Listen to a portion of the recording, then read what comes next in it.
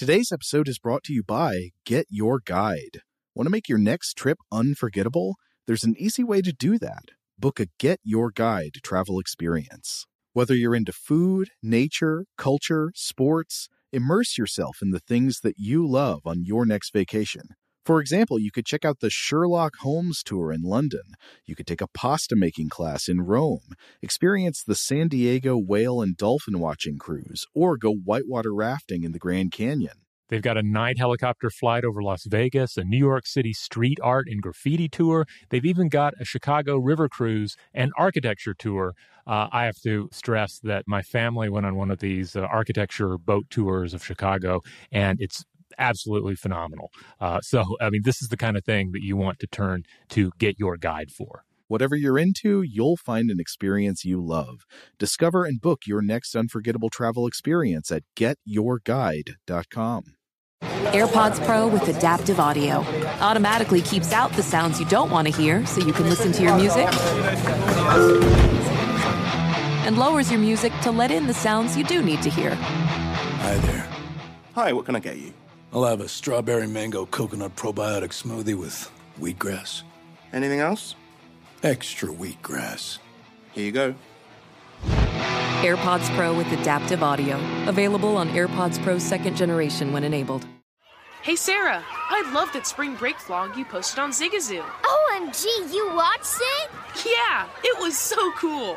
I think you're so talented. Social media is only positive with Zigazoo, the world's largest and safest social media network for kids. In Zigazoo, all community members are verified kids like yours, and all content is fully human moderated.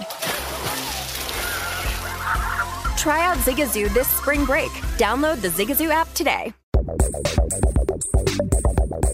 Welcome to Stuff to Blow Your Mind, a production of iHeartRadio.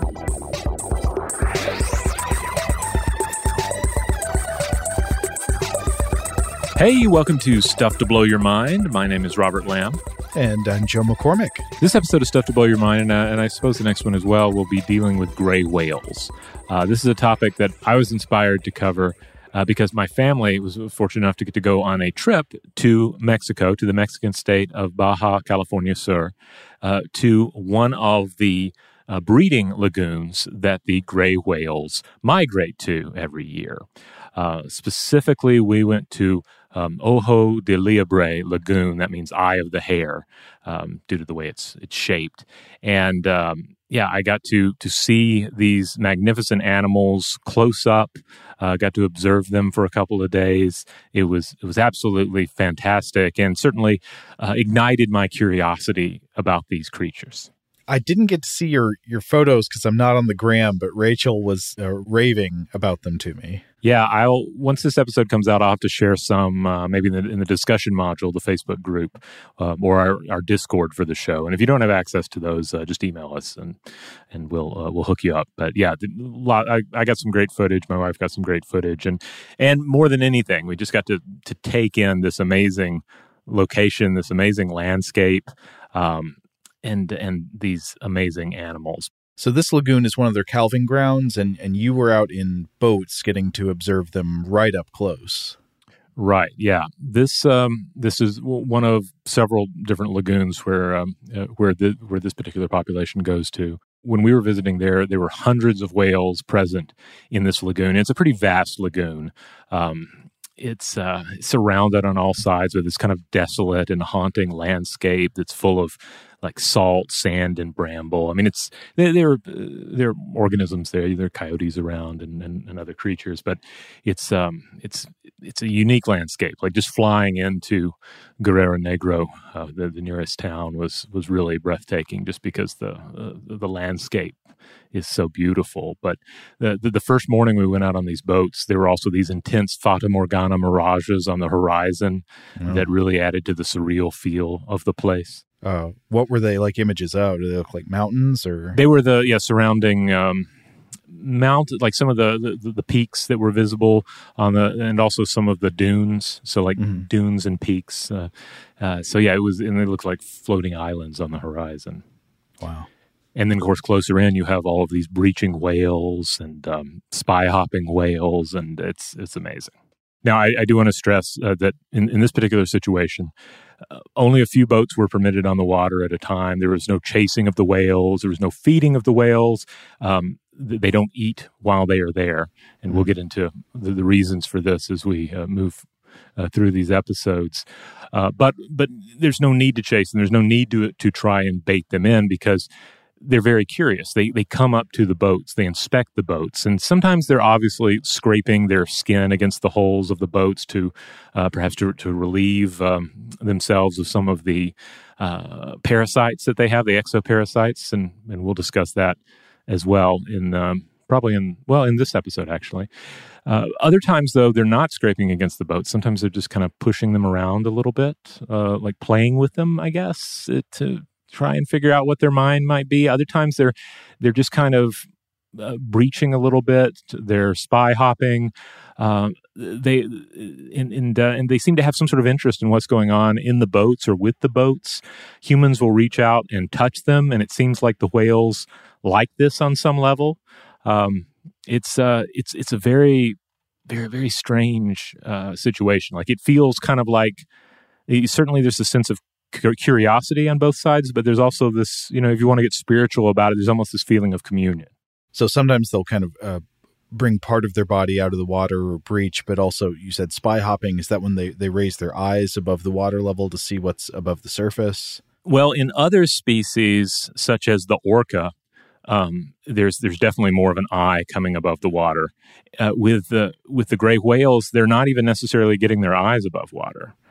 So it's, I think it's there's some differing takes on why exactly they're doing this. But they'll kind of spy hop next to the boat, and they're spy hopping out further away from the boats as well. And then sometimes they're rolling around in the water, and you'll even like look into their eye. That sometimes they are looking up through the water at you, and that's one of those moments where you're just, you're thinking about, like, what are they seeing? What are they possibly thinking as they look up at us? What do they think we are?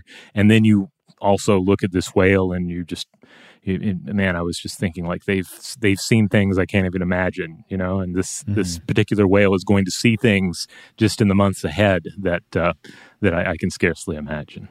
So I'm very envious of this experience, and I would love to see gray whales up close one day too. But I have seen plenty of video footage, and it, at least from what I've seen, several things stand out. One, that they kind of, I don't know if this makes any sense, but they look more like rocks than any other type of whale I can think of having seen.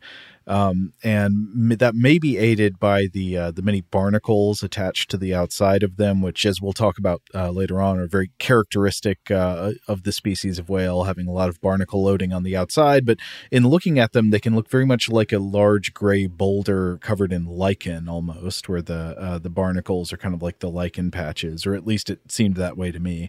And then the other thing being that their nostrils look very more typically mammalian, rather than the blowhole that you would see on the back of a lot of whales, where you might perceive at least as a single blowhole. The gray whale nostrils, I recall seeing, are very distinctly separate nostrils that kind of flare more like a dog's nostrils might.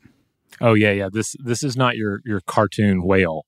You have those very nostril-like blowholes on top of the head, and you if you're out on one of these lagoons, you see them a lot.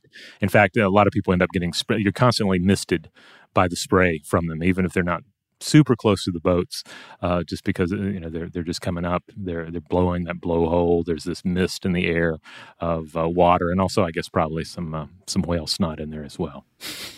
But they do have, like, to your point, they do have this kind of rocky appearance. Part of it's the barnacle load, but also their skin is very mottled and scarred, and it could look like it is stone. If you do touch it, I thought that it felt more or less like a big eggplant. That's the kind of feeling I got from it. Like there's a softness to it, but it is also, it's like that's kind of wetsuit feeling as well. Oh, another thing about their skin is and we'll come back to this, but I was surprised by their whiskers. We've talked on the show before about the evolution of whales and the loss of body hair. So I wasn't prepared for the whiskers. Somehow I missed this in leading up to this whale experience. But they have quite a few whiskers. The other thing that I was surprised about, because on some level I was prepared for this gentleness. I was prepared for this curiosity. I knew what I was getting into with that. But also you would see them moving underneath the water. And these are big animals. We're talking 14.9 meters or 49 feet in length, weights of up to 41 tons or so. So these are like school bus sized organisms.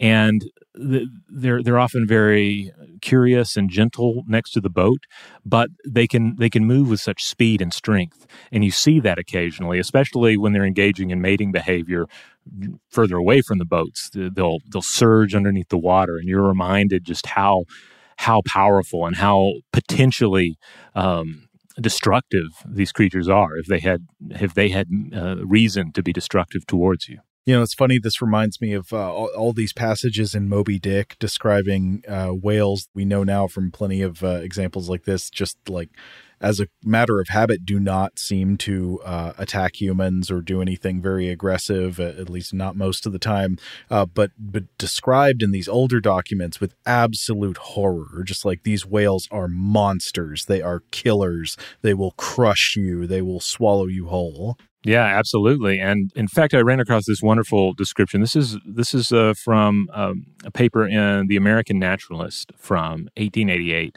by J.D. Catton, titled The California Gray Whale. The author writes, quote, "Of all the known species of whales, this is the most cunning, courageous, and vicious. So terrible is it that with the old implements of harpoon and lance, but few whalemen would court an encounter with it, and it early received the name of the devilfish.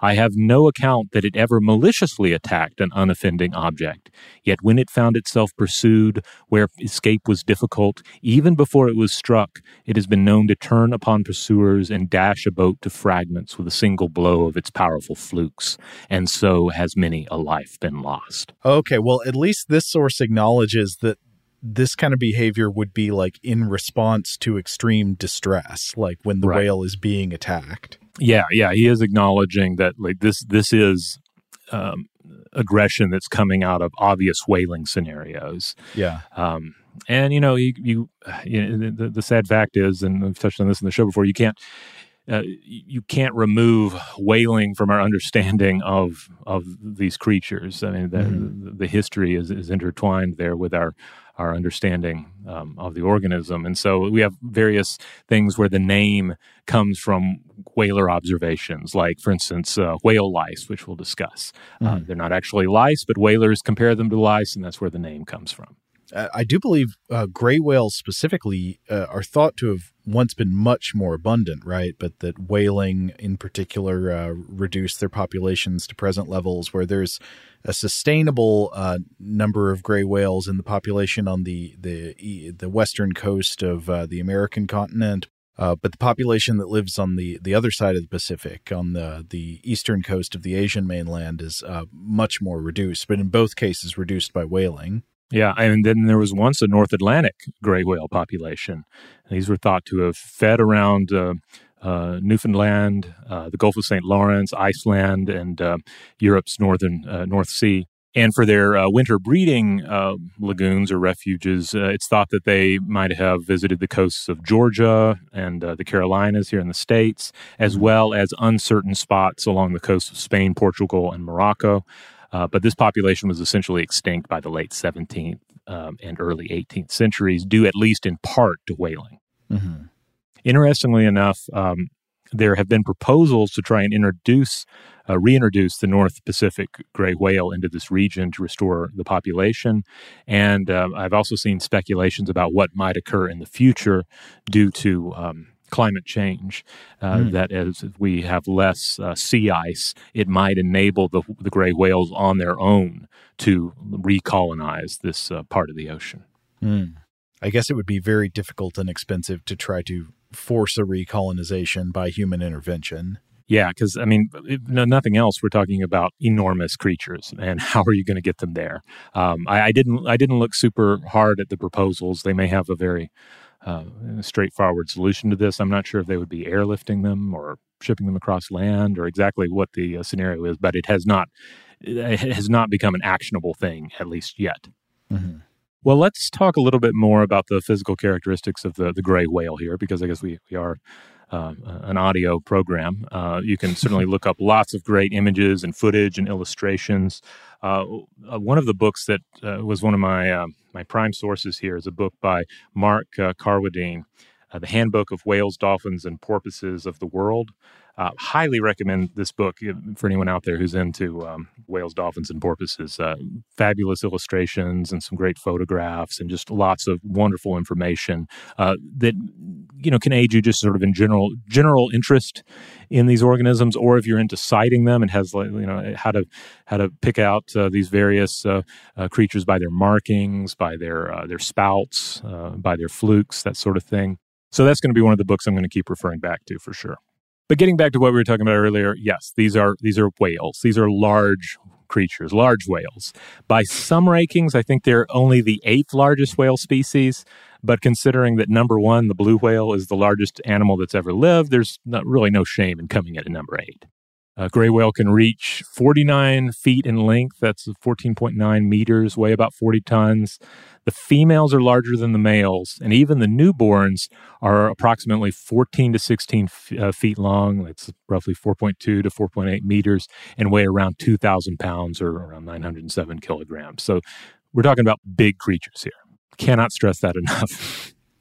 And I guess it's helpful that the newborn calves are already big, because it's when a whale is young that it's most susceptible to predators. Like the predation on adult gray whales, from what I understand, is pretty rare, whereas attempts by animals such as orcas to prey on the calves is pretty common. Yeah, because a healthy adult whale a healthy adult gray whale is a formidable opponent. Unless conditions are just right. And then, of course, the young are going to be the primary focal point of predators.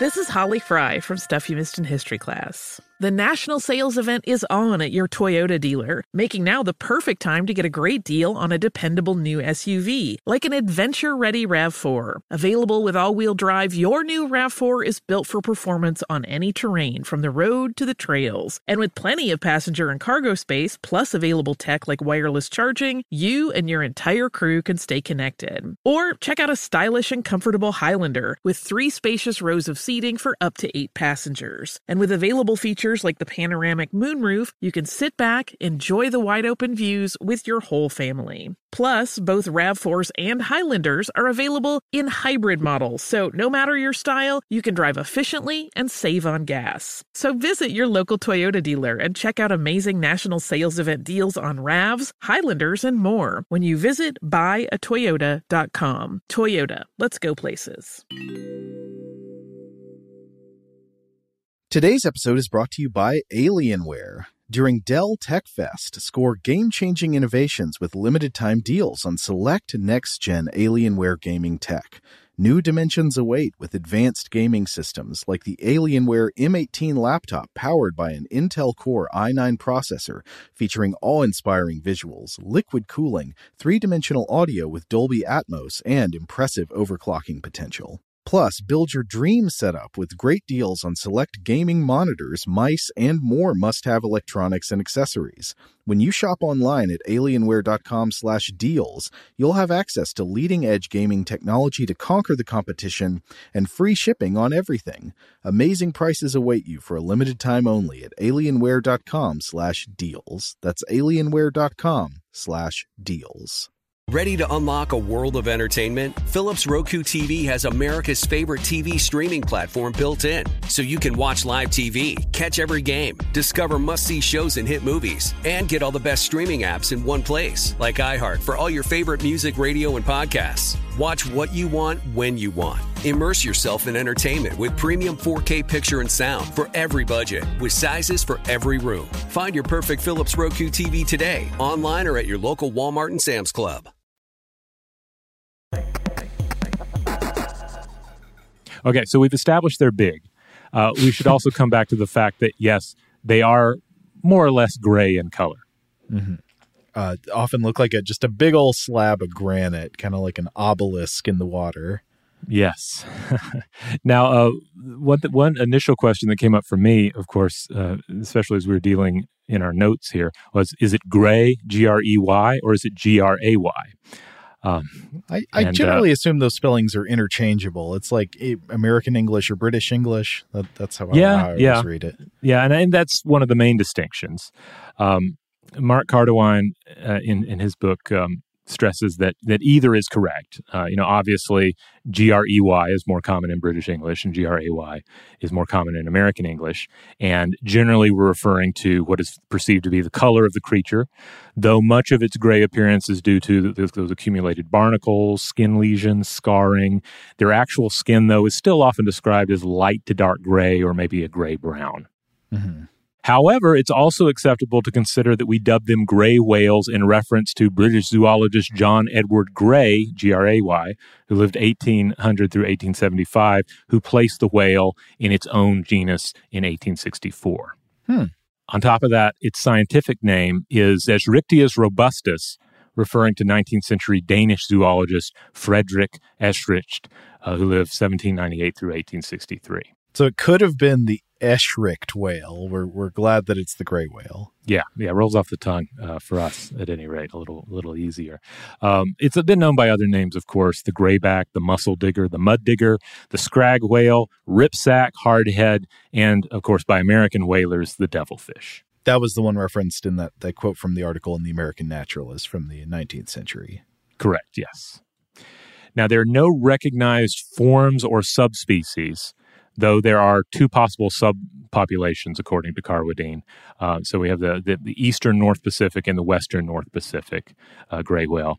But there also seems to be some crossbreeding between these two populations in the Mexican lagoons.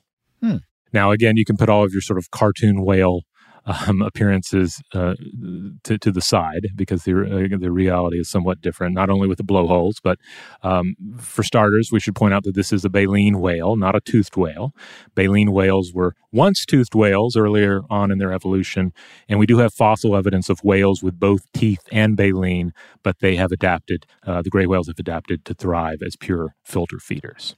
So the baleen is a bristly material that lives inside the whale's mouth, which they use to filter feed by, there are various different ways that different species do it, but by forcing water through these sort of sieves, natural biological sieves, the baleen hairs, which capture the plankton or the krill or the small bits of organic matter that the whales live on. Yeah. And it's like these keratin baleen plates. And this is something I hadn't given a lot of thought to before, but there are different strategies to use with your baleen. There are two main strategies. Two of the main strategies, anyway, are gulping and straining, both carried out near the water's surface by different species of whales. Baleen whales, like right whales, will swim through clouds of krill, open mouth, skimming them from the water. Meanwhile, fin whales gulp up water full of fish and or krill, and then push the water out as if through a sieve. But the gray whales are different. They're the only modern baleen whale that dives down deep. And, I mean, this is deep relative to the waters they inhabit. These are not deep water whales. They're not like sperm whales. They tend to stick to coastal regions in the continental shelf. But they'll go down deep for these regions, and they'll feed as bottom feeders. They'll turn on one sides, and interestingly, there is a right-handedness to the gray whales. Most whales seem to favor their right side, but some do left instead. And they'll vacuum the water up, vacuum up water, mud, sand, and most importantly, various organisms there in the muck. And then they'll use their tongue to push out the mud, sand, and water, but retain all these little organisms and things they can digest in their baleen. Yeah. And it's interesting. Apparently, you can tell which side a particular gray whale favors, because the side it favors is generally more scraped up and debarnacled. because that's the side that goes down and plows into the ocean floor. Mm-hmm. And also their baleen plates are shorter than in other extant whales. So these other baleen whales that use different feeding techniques, I think they tend to have longer baleen for straining out the things that they need to eat.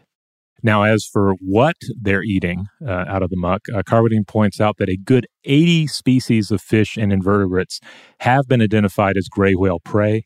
However, most of the prey that they consume consists of benthic and planktonic organisms, planktonic meaning, of course, plankton, and benthic organisms being various isopods that live abundantly in the sand. Apparently, benthic amphipods make up a good 90% of their diet, but they're reasonably opportunistic and may also be shifting their foraging habits in Arctic waters due to climate change. So basically, my understanding based on the reading here is like they're going down to the mud and the muck and the sand to get most of their food. But if they happen to encounter some sort of plankton on the way up, they're going to breathe it in. They're going to go ahead and take that in as well. Mm. They're typically diving down 30 to 60 meters, but they may go up to 120 or even 170. And again, opportunistic feeding may happen at any depth, but the seabed is their main target. Now, the summer is their prime feeding period. And of course, they're large whales. They're eating large meals. They'll eat anywhere from like 1 to 1.3 tons of the stuff per day. And the remainder of the year entails a lot of fasting, including their migrations to and from these calving and mating lagoons. Okay, so they typically are going to be stocking up on food. They're eating. They're banging their heads into the sediment up in the Arctic waters, and then they migrate down south for calving and rearing young. Yeah. And so you might think of them as just this kind of enormous freight train of a creature that sucks up mud and anything in the mud and the sand from the waters that they inhabit, and just eat all summer long, and then go south for the winter. Kind of the catfish of whales. Yeah, they are. I thought about this as well. Yeah, they're kind of, because catfish were the bottom feeders I grew up around and grew up hearing about, and so they're kind of using the catfish strategy, but on an epic scale. But don't try to go noodling for gray whales. No, that doesn't sound like a good idea. Now, one small note, I think I did read that there are there seems to be some evidence that there are some whales that stay north for an extended period of time. But in general, we see this migration occurring. Other important physical notes, just to describe them, they have slender and small heads even in relation to their body size, certainly when you compare them to famously big-headed whales like the sperm whale, a toothed whale. They have a stocky body with a hump 2/3 of the way down their back, along with 8 to 14 quote-unquote knuckles further down. They don't have a dorsal fin. They just have a small hump. And like I mentioned earlier, they have whiskers. And apparently they have more whiskers than any other whale. I was not prepared for this, but the whiskers are very prominent. And I was reading about this on the NOAA website, and they point out that these are more or less like the whiskers you'd encounter on any mammal. They are tactile sensors. Now, Carmody notes that in the older whales, though, many of these whiskers are, quote-unquote, obliterated by scarring and barnacles, however.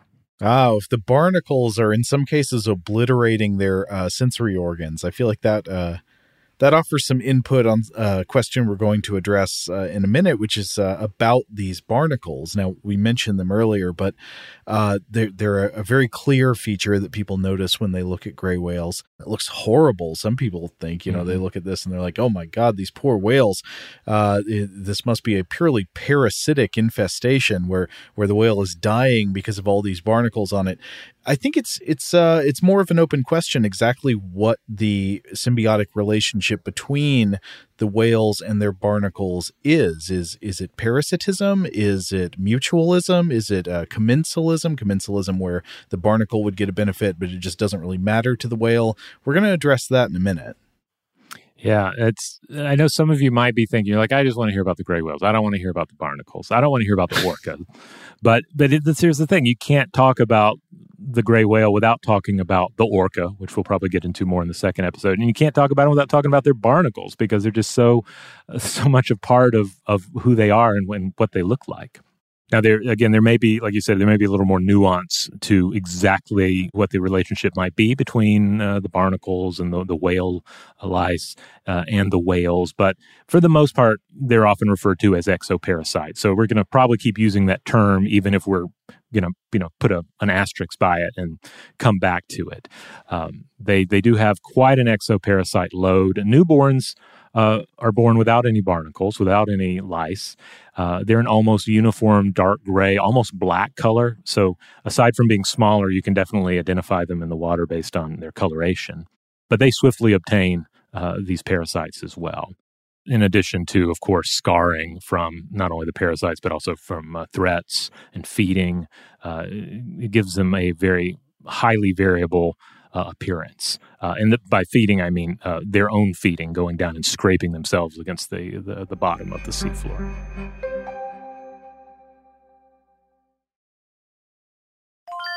This is Tracy V. Wilson from Stuff You Missed in History Class. The national sales event is on at your Toyota dealer, making now the perfect time to get a great deal on a dependable new car. Like a legendary Camry built for performance and available with all-wheel drive, you can count on your new Camry to get anywhere you need to go. And with available features like heated seats and a multimedia touchscreen, you can stay connected in comfort and style. Or check out an affordable and reliable Corolla with a trim for every lifestyle. From the hip and agile sedan to the sporty hatchback, there's a dependable Corolla built just for you. Plus, both Camrys and Corollas are available in hybrid models, so no matter your style, you can drive efficiently and affordably. So visit your local Toyota dealer and check out amazing national sales event deals on Camrys, Corollas, and more when you visit buyatoyota.com. Toyota, let's go places.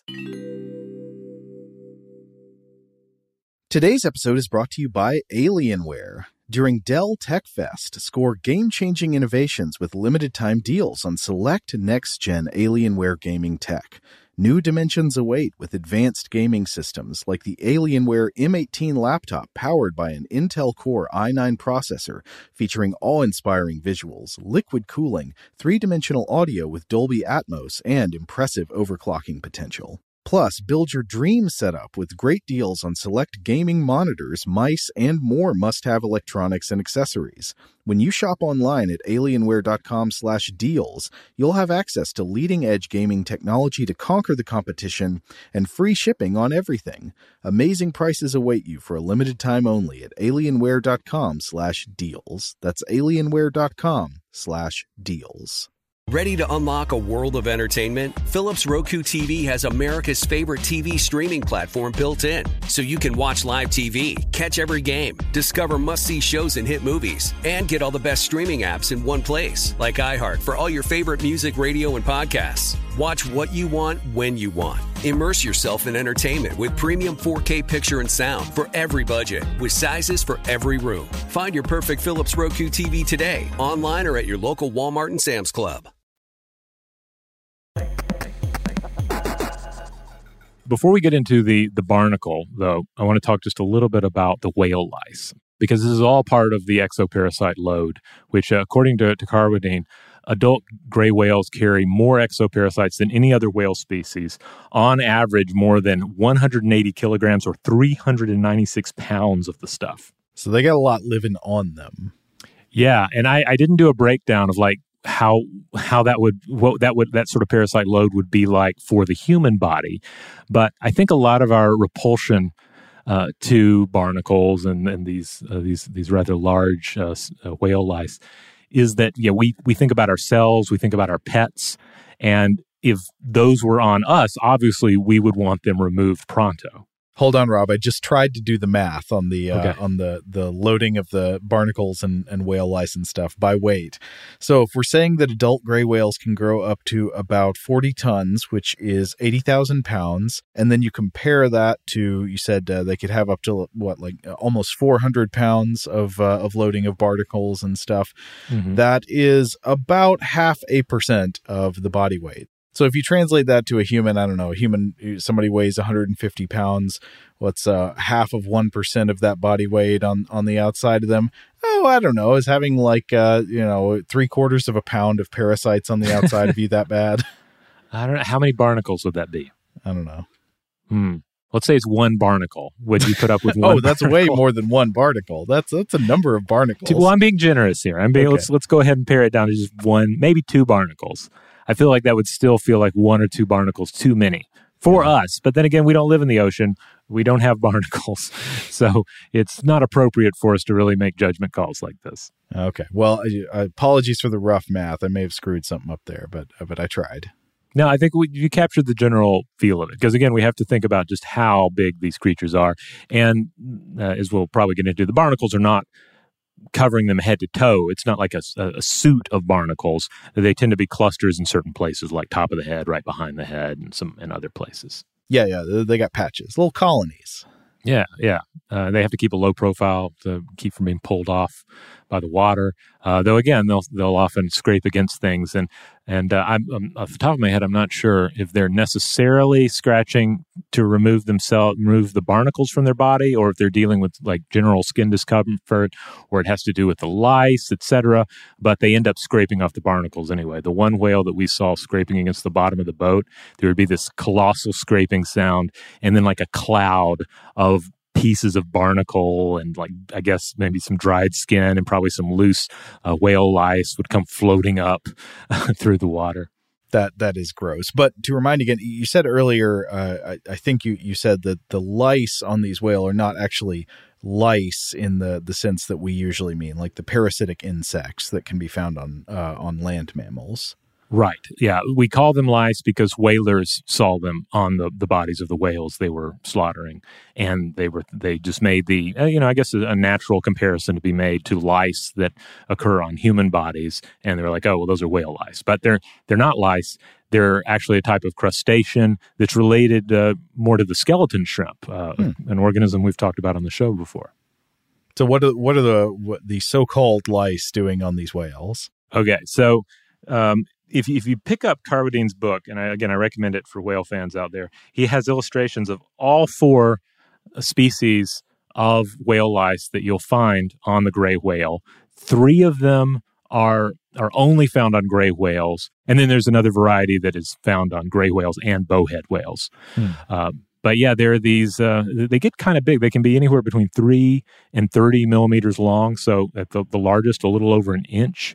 A lot of the photographs you see of the barnacles on the bodies of gray whales, you can also see the lice clustered around them. They have this kind of like these kind of ridges on their bodies, though they may not be moving during the footage.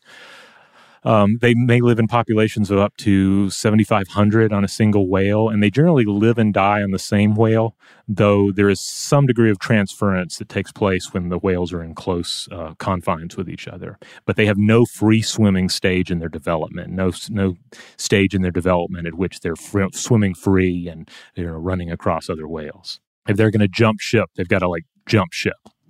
Straight to another whale. Yeah. But all this, like the branding of whale lice, it just made me sort of automatically assume, well, they're drinking whale blood. Clearly, that's what they're doing. But that's not what they're doing. Carwadine notes that they don't drink blood. They eat whale skin that's come off, like old, essentially like eating dry skin, except in the water. They're possibly eating a little bit of bacteria and algae as well, and they'll also eat damaged tissue. So Carwadine writes, quote, though usually considered parasites, they might be more accurately described as cleaning symbionts. Also, maybe providing a benefit to the whale. Yeah.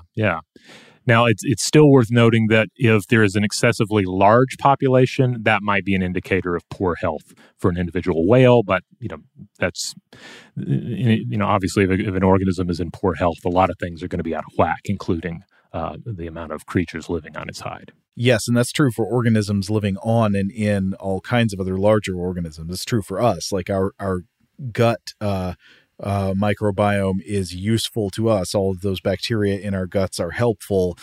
But if something goes wrong with our immune system, they can turn opportunistic. Absolutely. Now, coming back to the barnacles, Carwadine notes that, quote, the barnacles are thought to be host-specific to gray whales, though there are isolated examples on captive bottlenose dolphins and beluga whales and one wild killer whale. And their life cycle is synchronous with that of their hosts. And he notes elsewhere that there are 4 species of whale acorn barnacles in general, in 3 genera, but we're talking about one particular species of acorn barnacle that is found on the skin of the gray whale, and that is Cryptolepis rachianecti. Sorry, barnacles, if I butchered your scientific name a little bit there. Joe, you were kind enough to include a lot of close-up images of acorn barnacles in our notes here. Would you describe these for the listeners? Well, different barnacles have different outer appearances, and I guess this is because barnacles, much like coral, they are small marine invertebrates, but they are perhaps most visually notable for the external mineral structures that they build. And those structures can sometimes be confused with the flesh of the animals themselves, but barnacles are actually crustaceans, so they are closely related to animals like shrimp and crabs. And when you've seen barnacles in the past, probably the main thing you've noticed are these external plates, which are made of calcium carbonate. They're made of the same material as eggshells or oyster shells or coral skeletons and so forth. And in barnacles, these calcium carbonate plates can have different appearances. Some look kind of like flower buds made out of stone, or some look like cement pumpkins. Some look like tiny volcano calderas. If you zoom way out, some of the colonies look, as I mentioned earlier, kind of like, groupings of lichen on a piece of granite.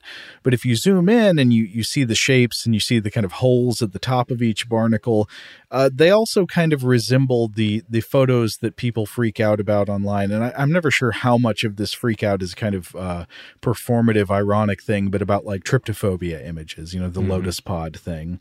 I don't share this reaction, but while reading about barnacles, I came to glean that some people are deeply, viscerally repulsed by the appearance of them.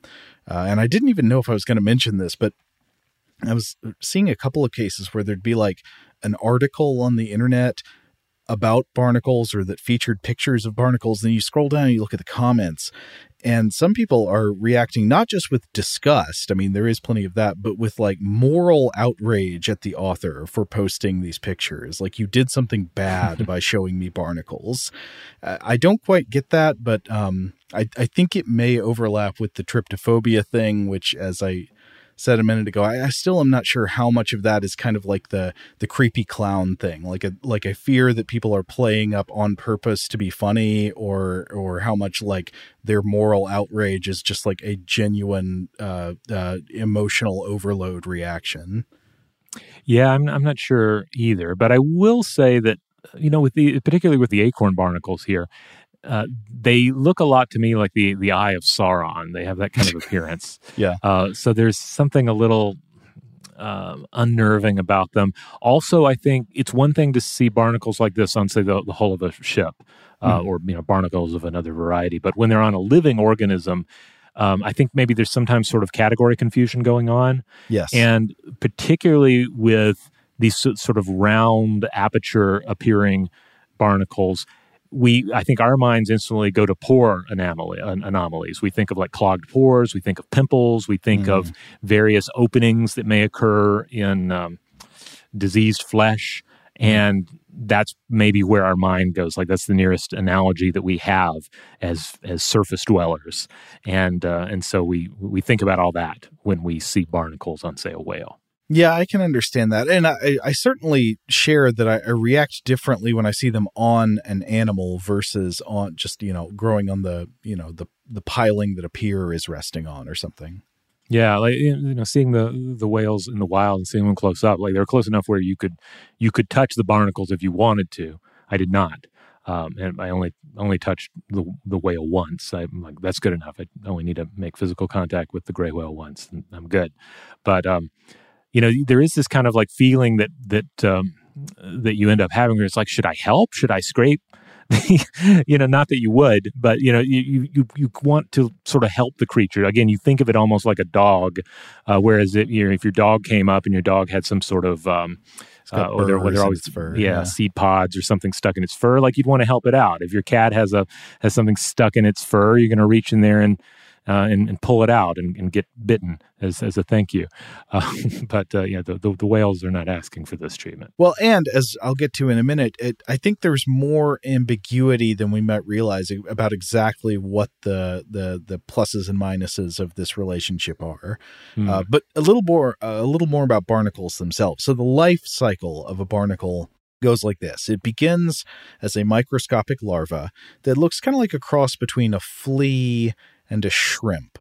And in this larval stage, after being released by the parent, the barnacle swims around freely in the water column. So it begins life as a free-swimming organism. It's just one of the trillions of zooplankton bobbing around out there in the ocean. And as a larva, the barnacle's primary mission is to find a home. It's looking for real estate it can stake out where it will spend the rest of its life. It does this by exploring various surfaces and testing the properties of these surfaces. A lot of species are attracted to chemicals secreted by adult barnacles that let them know they have encountered a good place to swarm and congregate. And when the larva finds a surface it approves of, it proceeds to glue its head down permanently. So the barnacle secretes a form of quick-drying adhesive from its antennae, and it cements itself. And this is, again, head down to the place where it will spend the rest of its life. Apparently, barnacle cement is one of the strongest, if not the single strongest, adhesive substance known in nature, so much that scientists have studied it in hopes of developing better synthetic glues for use in medicine and microelectronics, especially in conditions where you need to glue things together that are already wet. That's kind of interesting property, as so you're already under the water, both surfaces are wet, so how exactly do you glue this together effectively? Interesting. Once a barnacle is fixed to whatever surface it has chosen, it begins building its calcium carbonate outer plates, and it begins eating and growing. And the barnacle's shell on the outside typically consists of plates that surround the animal on all sides to form a kind of cone, and then usually a few more plates on top that form a sort of door that the barnacle can close when it's threatened, or close to conserve moisture. Say if it's in an intertidal area, when the tide goes out, the barnacle is exposed to the air, it can close up its door to keep some liquid inside. And then, of course, it can open them again when it is time to feed. Barnacles are filter feeders, much like baleen whales. But while whales feed by pushing water through their baleen, barnacles feed by waving their feet around in the water. Barnacles have these little legs called cirri, which are segmented like the appendages of other crustaceans, but covered in long little filaments. So they look like a cross between curly shrimp legs and peacock feathers. Rob, I've attached some pictures for you to look at while I'm describing here. So they'll kind of like fan these out, and they do really kind of look like a fan. A bunch of these legs arranged in parallel with these little feathery kind of hairs coming off of them. And they essentially function like fishing nets. The barnacles wave these cirri through the water, collecting plankton and organic detritus, and then drawing them into the shell to bring the food to their mouths. Yeah, this image is very delightful. And I guess it's harder to hate on barnacles as much if you think of them as like tiny old people who sit down forever on, say the deck of a cruise ship, glue their butts down, and then begin to wave their fancily dressed legs in the air.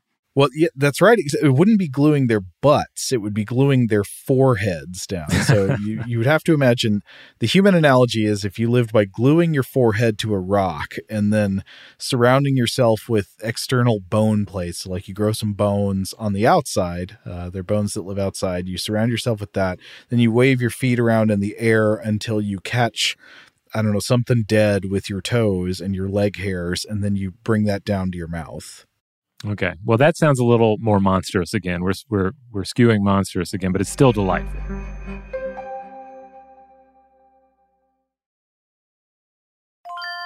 This is Holly Fry from Stuff You Missed in History Class. The national sales event is on at your Toyota dealer, making now the perfect time to get a great deal on a dependable new SUV, like an adventure-ready RAV4. Available with all-wheel drive, your new RAV4 is built for performance on any terrain, from the road to the trails. And with plenty of passenger and cargo space, plus available tech like wireless charging, you and your entire crew can stay connected. Or check out a stylish and comfortable Highlander with 3 spacious rows of seating for up to 8 passengers. And with available features like the panoramic moonroof, you can sit back, enjoy the wide-open views with your whole family. Plus, both RAV4s and Highlanders are available in hybrid models, so no matter your style, you can drive efficiently and save on gas. So visit your local Toyota dealer and check out amazing national sales event deals on RAVs, Highlanders, and more when you visit buyatoyota.com. Toyota, let's go places. Today's episode is brought to you by Alienware. During Dell Tech Fest, score game-changing innovations with limited-time deals on select next-gen Alienware gaming tech. New dimensions await with advanced gaming systems like the Alienware M18 laptop powered by an Intel Core i9 processor featuring awe-inspiring visuals, liquid cooling, 3-dimensional audio with Dolby Atmos, and impressive overclocking potential. Plus, build your dream setup with great deals on select gaming monitors, mice, and more must-have electronics and accessories. When you shop online at alienware.com/deals, you'll have access to leading-edge gaming technology to conquer the competition and free shipping on everything. Amazing prices await you for a limited time only at alienware.com/deals. That's alienware.com/deals. Ready to unlock a world of entertainment? Philips Roku TV has America's favorite TV streaming platform built in, so you can watch live TV, catch every game, discover must-see shows and hit movies, and get all the best streaming apps in one place, like iHeart for all your favorite music, radio, and podcasts. Watch what you want, when you want. Immerse yourself in entertainment with premium 4K picture and sound for every budget, with sizes for every room. Find your perfect Philips Roku TV today, online or at your local Walmart and Sam's Club. Another really amazing thing about barnacles is their sexual reproduction. Barnacles typically in the same individual have both male and female sex organs, but they can't reproduce asexually. They don't bud like some other sessile organisms. They have to find a partner to mate with, but they're barnacles. They are stuck to one place. Remember, glued the forehead down, so they can't go wandering around to locate a mate. Other sessile organisms deal with the fact that they are immobile by simply kind of spamming the water with sperm and eggs and hoping hoping that those sex cells meet up with opposite sex cells somewhere out there. This is known as broadcast spawning. I've read it alleged in many sources that barnacles never do this. They don't do exactly that with both sex cells, but it does seem some barnacles engage in sperm casting, where at least the sperm, but not the eggs, are released into open water, just in hopes that it will drift to an individual with an egg cell. This is according to one paper I found by Marian Barazande et al. Called "Something Darwin Didn't Know About Barnacles: Sperm Cast Mating in a Common Stalked Species," published in Proceedings of the Royal Society B, Biological Sciences in 2013.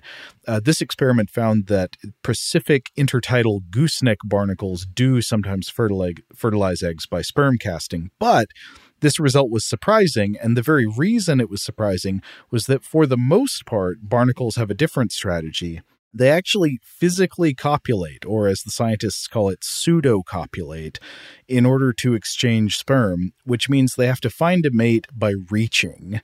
For this reason, it has been suggested that barnacles probably have the longest penis-to-body size ratio of any animal on Earth, with penises measuring more than the rest of the total length of the body many times over. I've read different estimates for this. Exactly how much longer it is seems unclear, but a commonly cited figure is 8 times body length. And these are used kind of how you might imagine. They sense around, they feel around at their neighbors to find a neighbor to pseudo-copulate with. And barnacles can act either as males or females for the purposes of mating. So they all possess these penises, and they are fascinating and remarkably adaptable organs depending on environmental conditions. So like one factor is the the choppiness of the water around them. So they will grow longer in calmer waters, but shorter and thicker in choppy, turbulent waters, because as you can imagine, long, thin appendages are more difficult to control when the water is moving around a lot.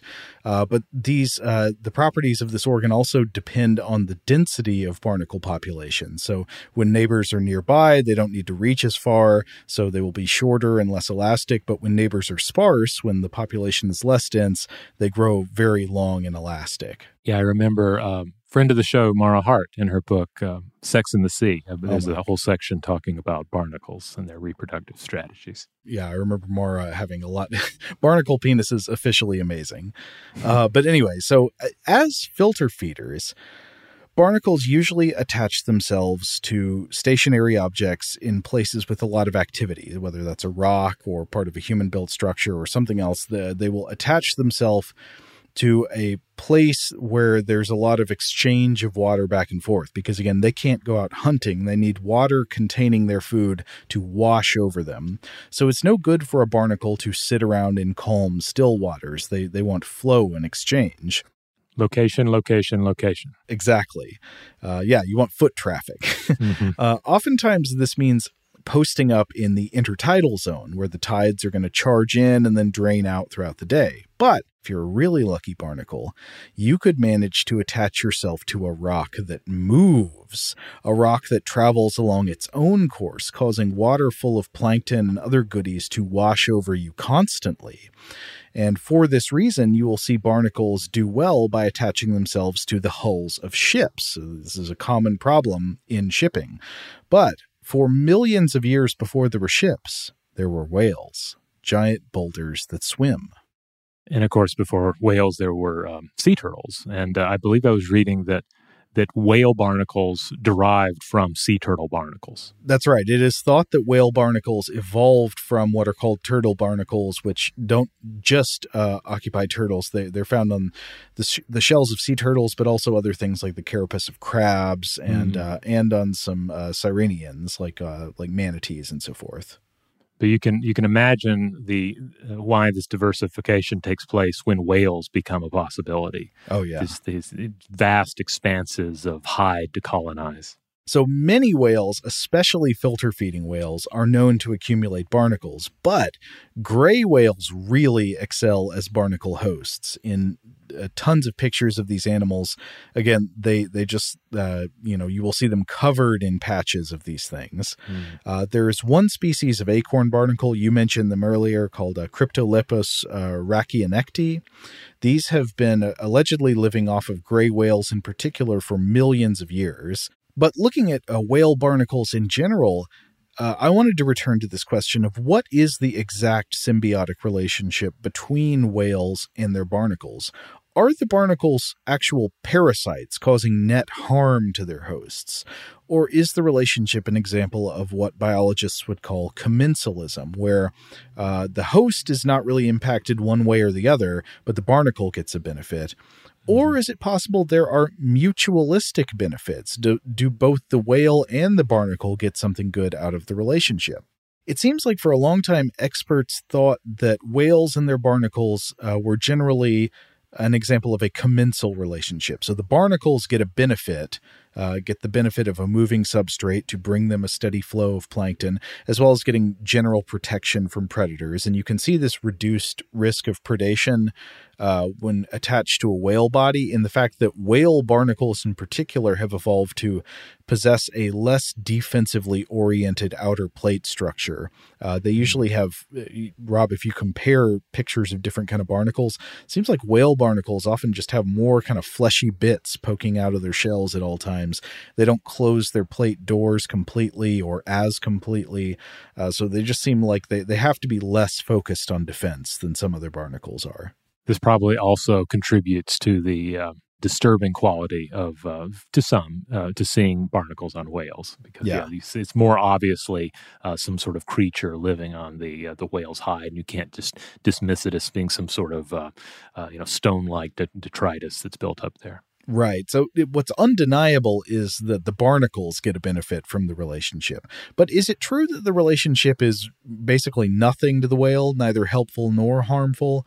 Well, this seems very debatable. For one thing, having barnacles on the skin would quite clearly reduce the hydrodynamic efficiency of the whale's movement.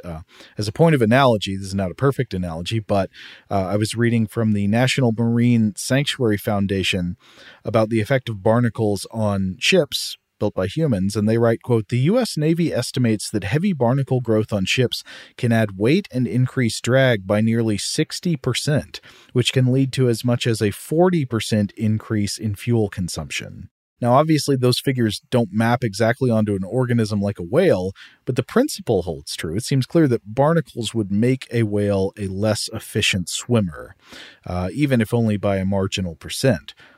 Also, the fact that whales have been observed to engage in behavior that looks like an attempt to remove barnacles would probably also mean that they are at least somewhat perceived as a nuisance by the whale, at least assuming those interpretations of that behavior is correct. Now, Rob, I can't remember if you mentioned it earlier, but you had said something to me about observations of whales appearing to want to scrape barnacles off their body, maybe by rubbing up against things, and maybe we don't understand exactly what the purpose of that behavior is, but it's been interpreted as an attempt to remove barnacles.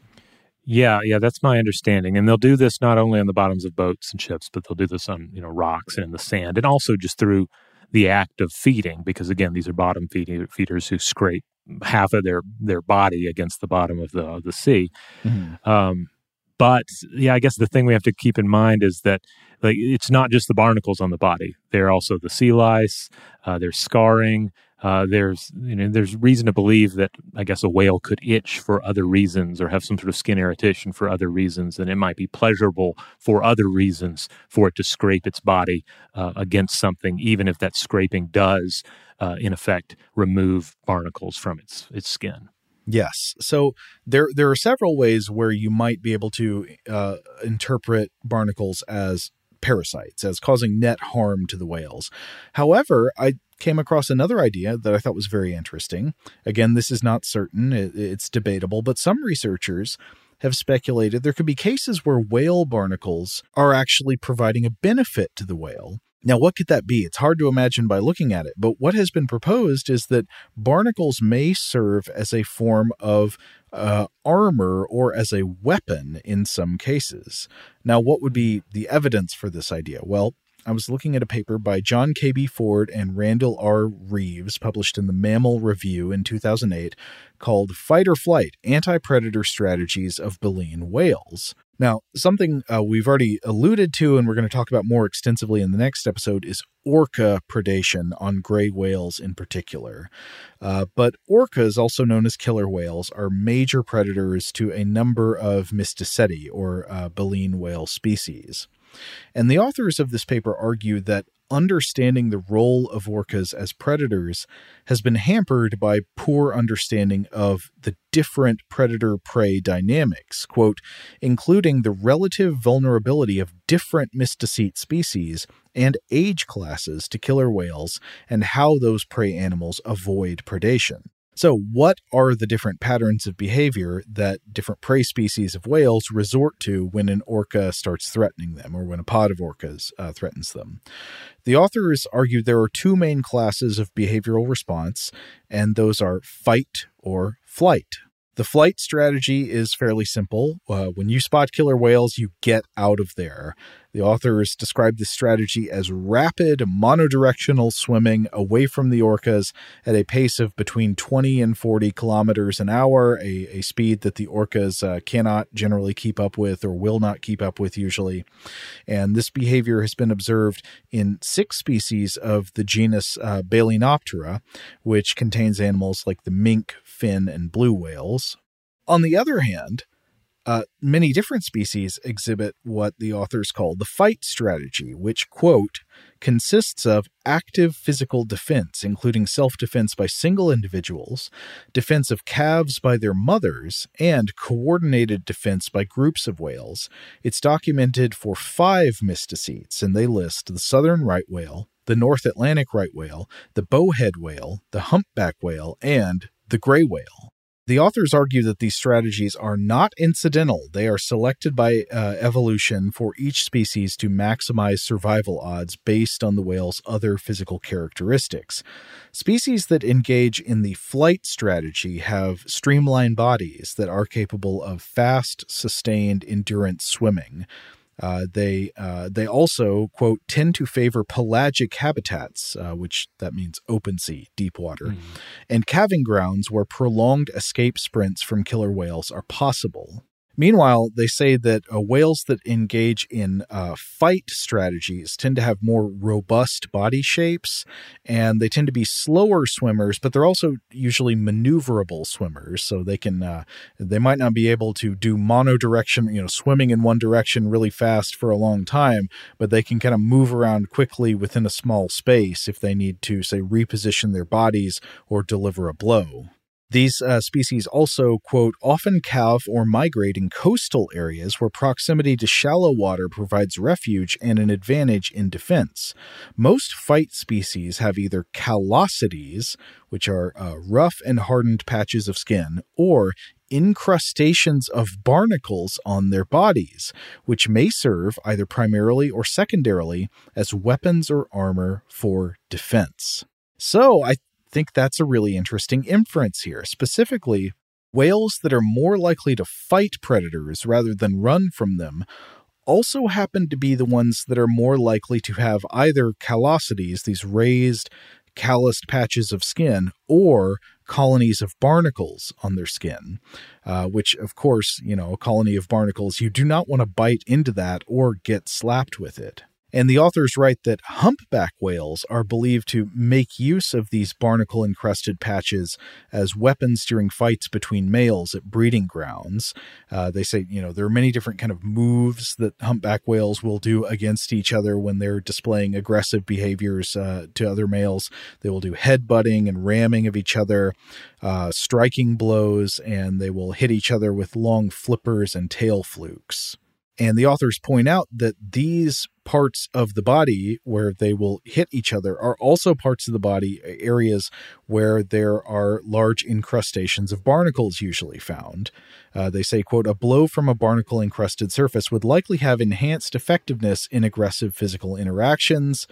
And from this, they go on to argue that these same types of attacks are probably used by humpback whales against predatory orcas, and the barnacles probably provide an advantage in the same way.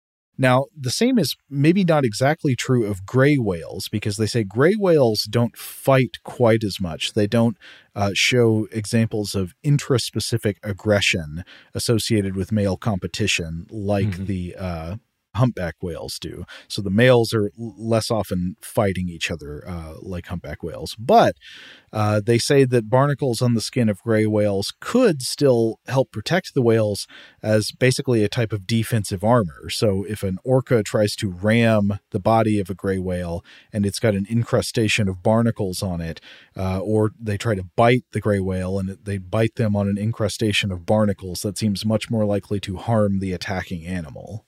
This is fascinating. So on one level, yes, the mating of the gray whales, we'll probably get into that more in the next episode. But yeah, there definitely is more of a sort of a free love kind of a vibe going on among the gray whales. So the males are not necessarily competing with each other, it seems. And now, but on the same level, I mean, the whales are going to come into contact with each other, and the barnacles do scar other whales, sort of at least incidentally. This was pointed out to us in Mexico by one of the local guides on the boats. Of course, they're covered in scars from various things, everything from orca attacks to barnacles scraping them via contact with other whales, and. Yeah, this is an interesting idea, though, because on one level, a really good blow from a fluke or a flipper from a gray whale, I've read, is enough to certainly to kill a man, but also could potentially kill an orca in one blow as well. But I guess you're not necessarily going to get that killer blow every time. Sometimes you're just going to maybe make a lighter contact or a near miss. And you can imagine those scenarios would be enhanced by some sort of barnacle encrusting. Possibly. Now, to come back on that, you could imagine other reasonings as well, that there might be this correlation where species that are more likely to stand and fight when attacked by orcas rather than run away are also the ones more likely to be encrusted with barnacles. Maybe there is a common cause, like barnacles don't actually make useful armor or make useful weapons, but the slow swimming that makes a gray whale have to rely on fighting rather than rapid escape also makes it more susceptible to barnacle infestation. That kind of thing could be possible. But I think it's an interesting correlation, and it makes you wonder how you would test that further. Like, could you compare different individual whales of the same species and look at maybe how much barnacle loading they have and then observe their relative success at, say, protecting calves from orcapods? Do mothers with more barnacles win more fights against orcas and so forth? It's also worth noting in all of this that the young gray whales, again, have no barnacles. They're born without barnacles. They will accumulate barnacles, but it takes a little time for the hard barnacles to actually build up. So especially during that period when they're leaving those sheltered lagoons, this is when they're at their most vulnerable for a number of reasons. Mm-hmm. However, it's another thing the authors point out that I think is worth remembering is that whales, including gray whales, are not orcas' only prey, and they are an especially dangerous and costly type of prey for the orcas to pursue. The authors write, quote, "The rarity of observed successful attacks by killer whales on baleen whales, especially adults, may be an indication of the effectiveness of these anti-predator strategies. Baleen whales likely offer low profitability to killer whales relative to some other marine mammal prey. High-speed pursuit of flight species has a high energetic cost and a low probability of success, while attacks on fight species can involve prolonged handling times and a risk of serious injury." So the baleen whales here are not helpless against these orcas. Like they put up a real fight, and if the orcas are going to eat a whale calf, like they will make them work for it. Though, of course, yeah, they will work for it. They are hard workers, the orca. But as is often the case, we've discussed this with various predator-prey relationships, like it's every little bit of deterrent that adds up to survival. Like anything that makes you a slightly more difficult meal, then you increase the odds that the predators will realize that this is not worth it. Yeah. And we'll get into this in the next episode, but I mean, that's one of the reasons the lagoons are safe harbors, is that they have found a place to go that do not favor the orcas. And the orcas, intelligent pack or pod hunters that they are, they will attack one of their most dangerous prey when they have the optimal advantage, when they have everything lining up for them. They're not gonna do it if they don't have a key advantage. So I guess more on that next time. Yeah. Wait, before we close out, what do you think about the barnacle armor/weapon hypothesis? You think that's got anything going for it, or not? I like it. I certainly buy that at least partial encrusting with barnacles would perhaps provide this incidental extra level of defense or offense.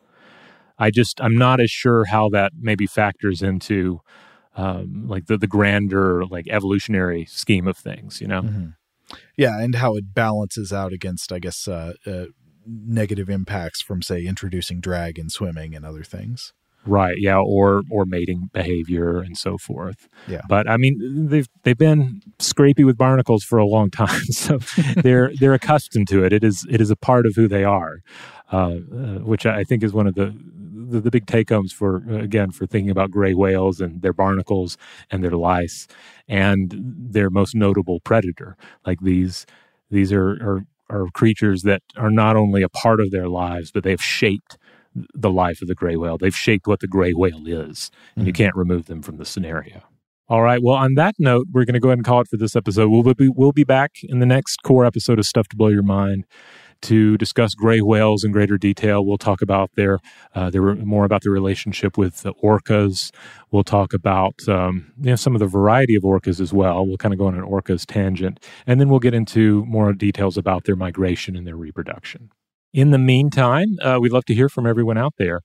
Do you have experiences with gray whales that you would like to share with us? Write in. We'd love to hear them. Heck, if you have any experience with whales, if you've any whale watchers out there and you want to tell us about other species of whales that you're super into, let us know. I'm all revved up on whales and dolphins and porpoises right now, so I'm excited to see your photos and hear your stories. A reminder that Stuff to Blow Your Mind is primarily a science podcast with core episodes on Tuesdays and Thursdays. On Mondays, we do listener mail. On Wednesdays, we do a short-form artifact or monster fact. And on Fridays, we do Weird House Cinema. That's our time to set aside most serious concerns and just talk about a weird film. Huge thanks to our audio producer, JJ Posway. If you would like to get in touch with us with feedback on this episode or any other, to suggest a topic for the future, or just to say hello, you can email us at contact@stufftoblowyourmind.com.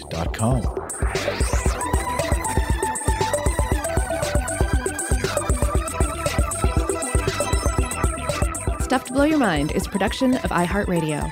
For more podcasts from iHeartRadio, visit the iHeartRadio app, Apple Podcasts, or wherever you listen to your favorite shows.